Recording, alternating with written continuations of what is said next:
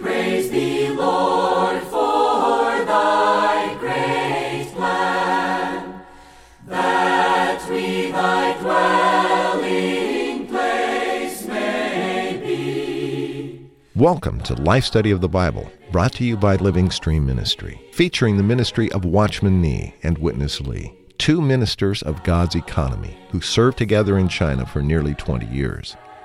Watchman Nee was imprisoned by the Chinese government in 1952 and remained there until his death in 1972.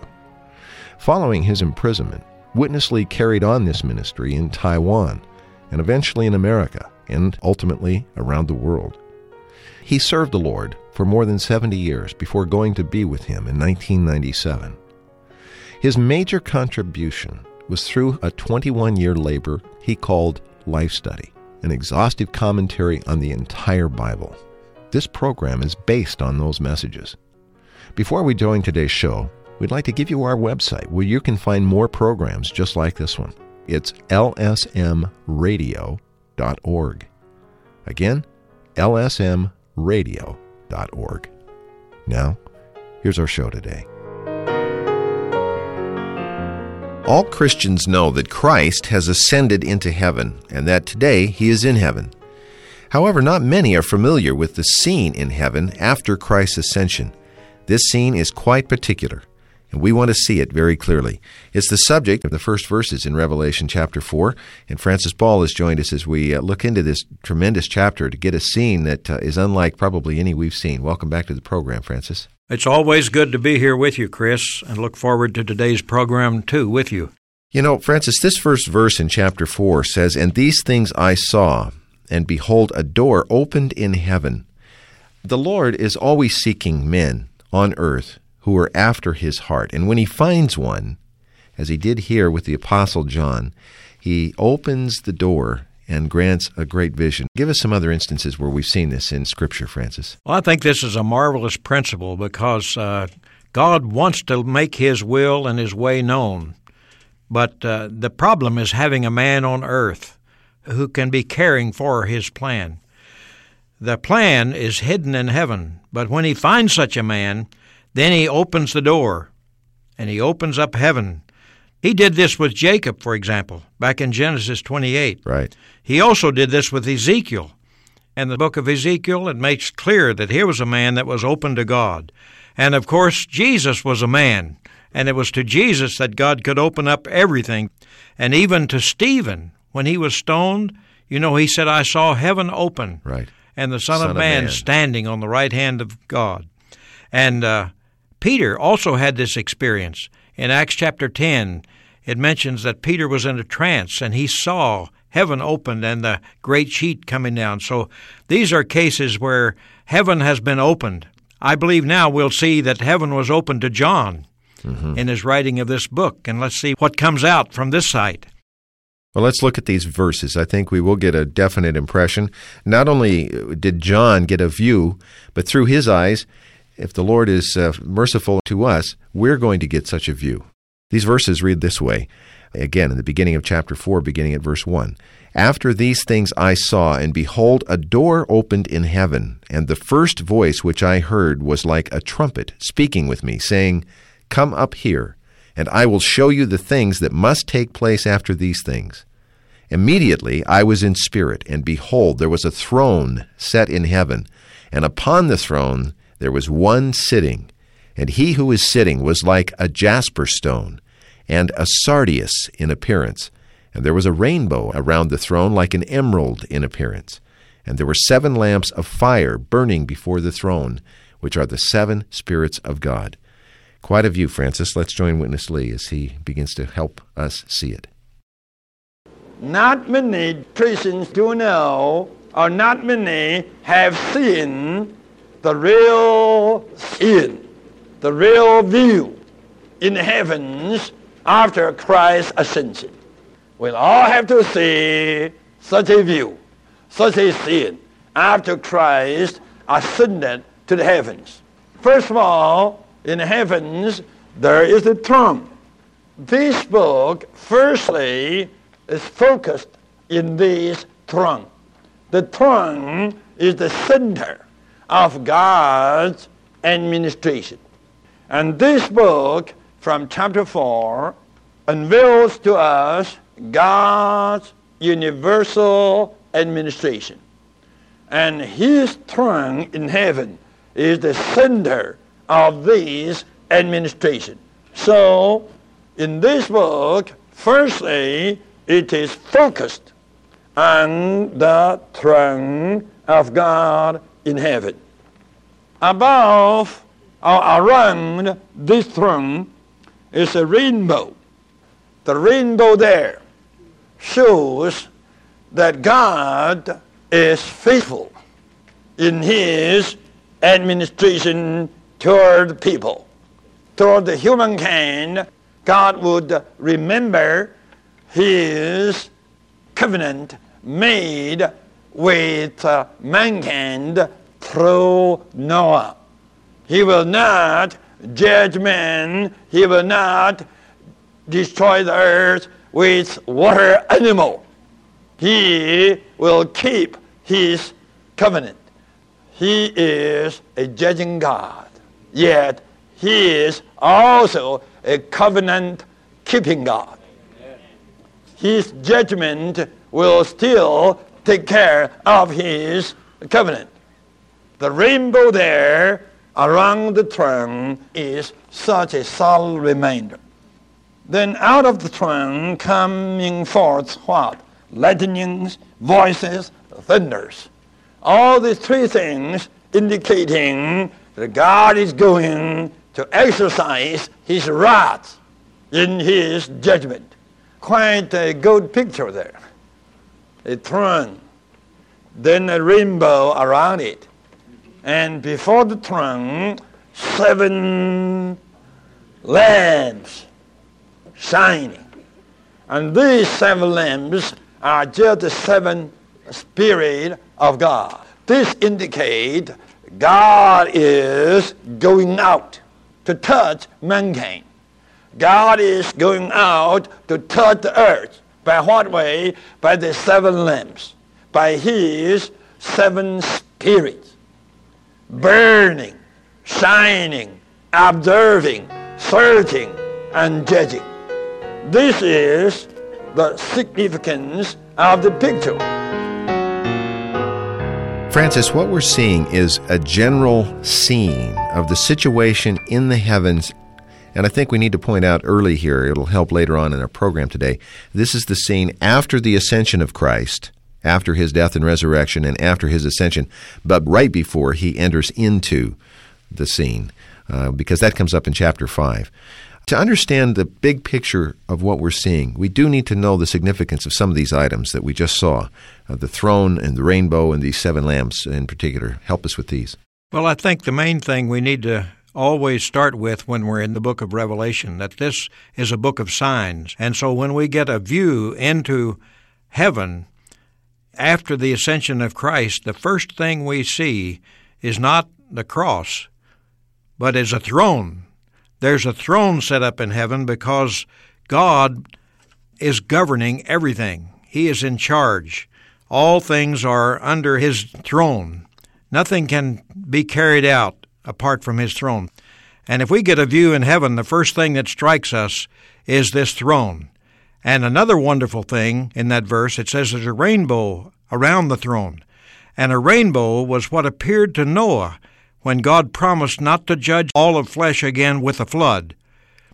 But that doesn't mean he's not a God of judgment, and he will not judge. He certainly will judge. And a throne indicates that he will judge. But that rainbow shows that he will judge in the light of his covenant with man. God is a covenant-making God. And when he judges, there's always that assurance that he will keep his covenant with man. So those things are really quite prevailing in this first view as we open up heaven and open up ourselves to see what's in heaven. A throne with a rainbow around it. And then there are also 7 lamps. And these 7 lamps are how God is touching the earth. He's going to touch mankind by these 7 lamps. And these 7 lamps are the 7 eyes of the 7 spirits. So these eyes are really for judging, for infusing, for enlightening, for searching. This is the way God is going to carry out His dealing with man. I think it's quite important for us to realize, Chris, that people think about just the grace of God and the love of God, but if you only stay with that part, you miss what God really is doing today. He ascended, there's a throne there, and there are His eyes that are searching, enlightening, and judging. So we have to realize the Lord is a judging God, but also with the promise of His rainbow around the throne. Francis, I think as we proceed today, we're going to see that all of these things are not random, not scattered, but as you said, everything is done very purposefully and directly by this one on the throne, the seat of His administration in the universe, administrating the accomplishment of His eternal economy. And all of these pictures that we're seeing in Revelation point us continually, again and again, to the accomplishment of that purpose. Let's look at a couple of these verses in a little more detail as we join Witness Lee once again. Particularly, I'd like to point out verse 2 and 3, and then bring in verse 1 from chapter 5. Verse 2 says, "Immediately I was in spirit, and behold, there was a throne set in heaven, and upon the throne there was one sitting." Verse 3, "And he who was sitting was like a jasper stone, and a sardius in appearance, and there was a rainbow around the throne like an emerald in appearance." And now chapter 5, verse 1, "And I saw on the right hand of him who sits on the throne a scroll written, and on the back sealed up with 7 seals." The scroll in the right hand of this one sitting on the throne, and a very particular appearance of this one. That's what we're going to look at next. Here's Witness Lee once again. Upon the throne, God is sitting there. See, the throne is the center, and upon the center, God is there sitting. And this very God looks like what? Looks like a jasper stone, and also a sardius stone. Most of the Bible students agree that the sardius stone is red, and the jasper stone probably is somewhat greenish. Green.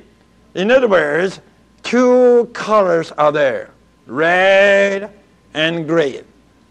But green first, then red. What does this indicate? This indicates the very God who is sitting on the throne is the very God of life. Green, this color in the Bible, signifies living things, life. We all know this. Look at the grass. Look at all the greens. All the greens are just the color of life. And God's color is firstly green. He is the very God of life. He is the source of life. Amen. He is not only the God of life today, but also the God of redemption. Why? Because we, His created ones, got fallen. Then He came to redeem us with His blood. So He has 2 colors, the color of life and the color of redemption. He is the life-giving God. He is also the redeeming God. He is sitting on the throne as such a God of life and of redemption. Amen. On His right hand is a scroll. This life-giving and redeeming God has a mystery. And this mystery is held in His hand. And this mystery is concerning the whole universe. It's concerning the destiny of the whole universe. And it has never been opened by anyone. It is sealed with 7 seals. This signifies that the mystery, the secret of the whole universe is held in this God, the God of life and the God of redemption. Francis, the scroll in His right hand is the mystery of the universe. It has to be significant that this one holding the scroll has the appearance of jasper and sardius.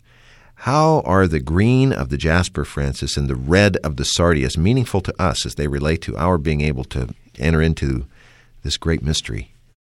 Well, it's a wonderful thing that we could enter into this great mystery, but we really need some help here. Yeah. Because the colors indicated in these two stones, or these two appearances there, the jasper and the sardius, really fit into the very beginning of the Bible, because God's intention was to be life.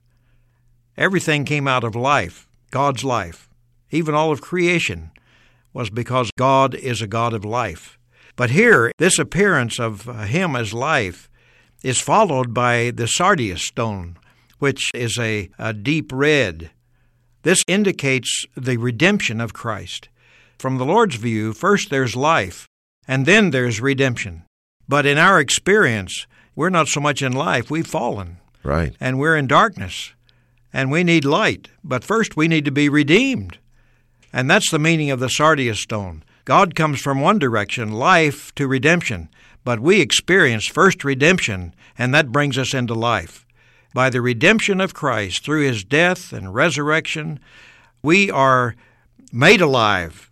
And He begins to enlighten us in so many ways. So with the redemption, then we're brought to life. And then this way we can see. And it's marvelous how this has been opened up to us with these few words from these verses, to see that that mystery is in the hands of the one who is both jasper and sardius in appearance. And we have experienced the redemption of Christ so we can get the life of God, and we can be brought into this mystery. Yeah, I liked how you put that. We see so much from just so few words when it's presented in such a way.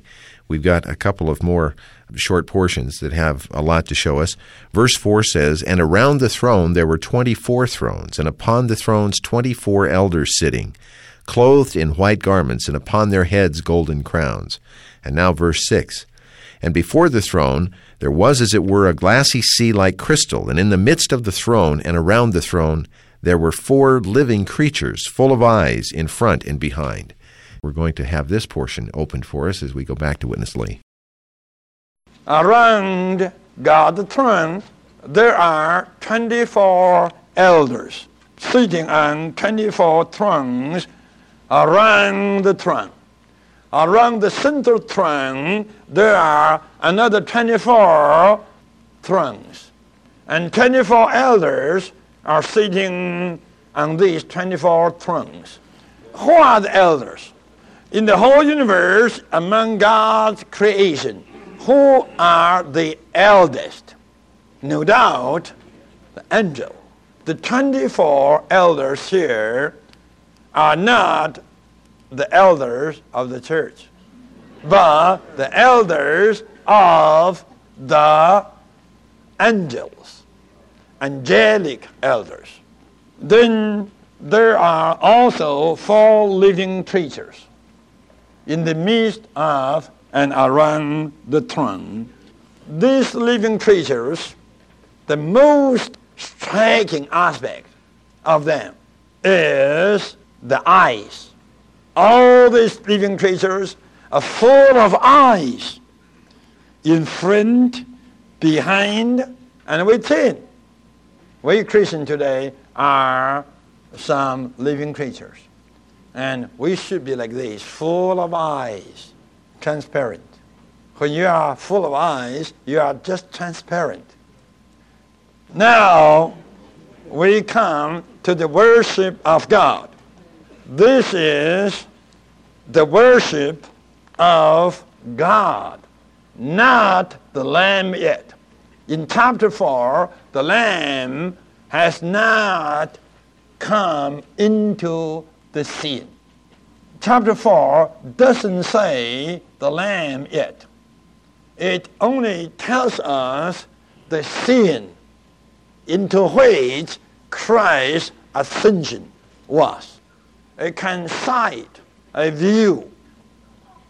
The angels are represented by the 24 elders, and all the other creatures are represented by the 4 living creatures. the scene in heaven is that all the creatures are worshiping God. The 4 living creatures take the lead to represent all the creatures to worship God, and the 24 elderly angels also take the lead, representing all the angels to worship God. This is a good picture. Keep this in mind. We will come to see how Christ, after his ascension, got into the sea. Well, Francis, 3 things quickly that we'd like to touch in this last couple of minutes. We have around the throne 24 additional thrones with 24 elders. Then 4 living creatures full of eyes, Francis, and then finally a kind of worship going on to God from these elders and from these 4 living creatures. Touch all of these, and gee, you've got almost 2 minutes. I think it's really marvelous that we have seen that the book of Revelation is full of signs. If you take these things just literally, you'd really be in a quandary. You wouldn't know what was going on. But now, to say that these 24 elders are the angels, that really makes sense, because the angels are the most ancient of God's creation. And so they are the elders here that are around the throne and worshiping God. They sit on thrones with golden crowns on their heads, and this indicates that they must be the rulers of the universe, that is, until the millennial kingdom, when the authority to rule on the earth will be given to the overcoming saints. So I think this is quite marvelous to see these elders in this light. Now, concerning the living creatures, these really represent all the creation of God, all the other creatures on the earth. 4 is quite significant that he would mention the 4 living creatures. This goes back to the very beginning in Genesis, when the river that went out in Eden went in 4 directions to cover the whole earth. There's also a reference in Isaiah about the 4 quarters of heaven. Mm-hmm. And so this thing about the 4 corners of the earth and the number of the living creatures, this reveals that they represent all the creatures on earth and in heaven, except the angels, who are represented by the 24 elders. So these living creatures now are full of eyes in front, behind, and within. And that means they're transparent. If this couldn't be pointed out to us in this way, I don't know when we would ever arrive at this kind of realization. So how wonderful that we can have this kind of ministry that makes these things so practical, so real, and not so mysterious as we thought. And Francis, if we had more time, we could touch this last point about the worship. It's, I think, enough just to say as we conclude today that these ones are worshiping God, not just for his power in creation, but the verse is very wonderful there. And if our listeners will get the life study, they can get this marvelous point. But they're worshiping him with the view of creation being for the accomplishment of his will, his purpose, which is really what this whole book is focused on. Actually, what the whole Bible is focused on, so we really need to see this. I appreciate your correction and enlargement there. It is the whole Bible that has this view. Francis, appreciate your fellowship today. Thank you for joining us, and come back again quite soon. Thank you very much. I'd like to. Let us point out as we close today our toll-free number and invite you to call us. Again, the printed life study messages cover these things that we can only just give a very quick, superficial surface dealing with, but the details are there, and also, of course, the marvelous footnotes in the recovery version of the New Testament. Both of these resources available here at Living Stream, and we'd love to tell you about them. Our toll-free number is 1-888-LIFE-STUDY. That's 888-543-3788. Today for Francis Ball, I'm Chris Wilde, and thank you very much for listening. Dear Lord, we give ourselves to Thee. Receive us into Thy wise hands.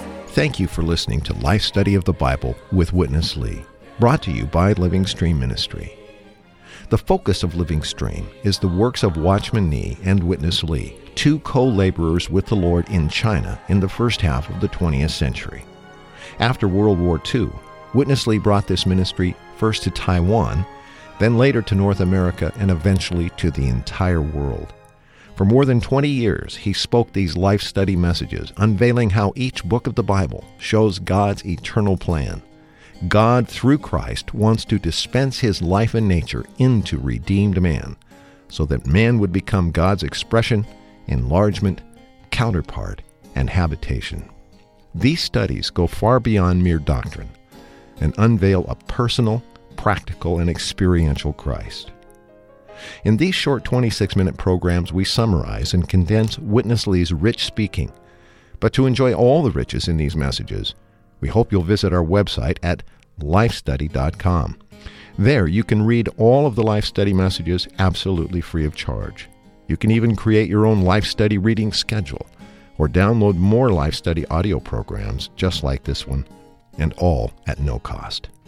Again, the website, lifestudy.com. Thanks for listening.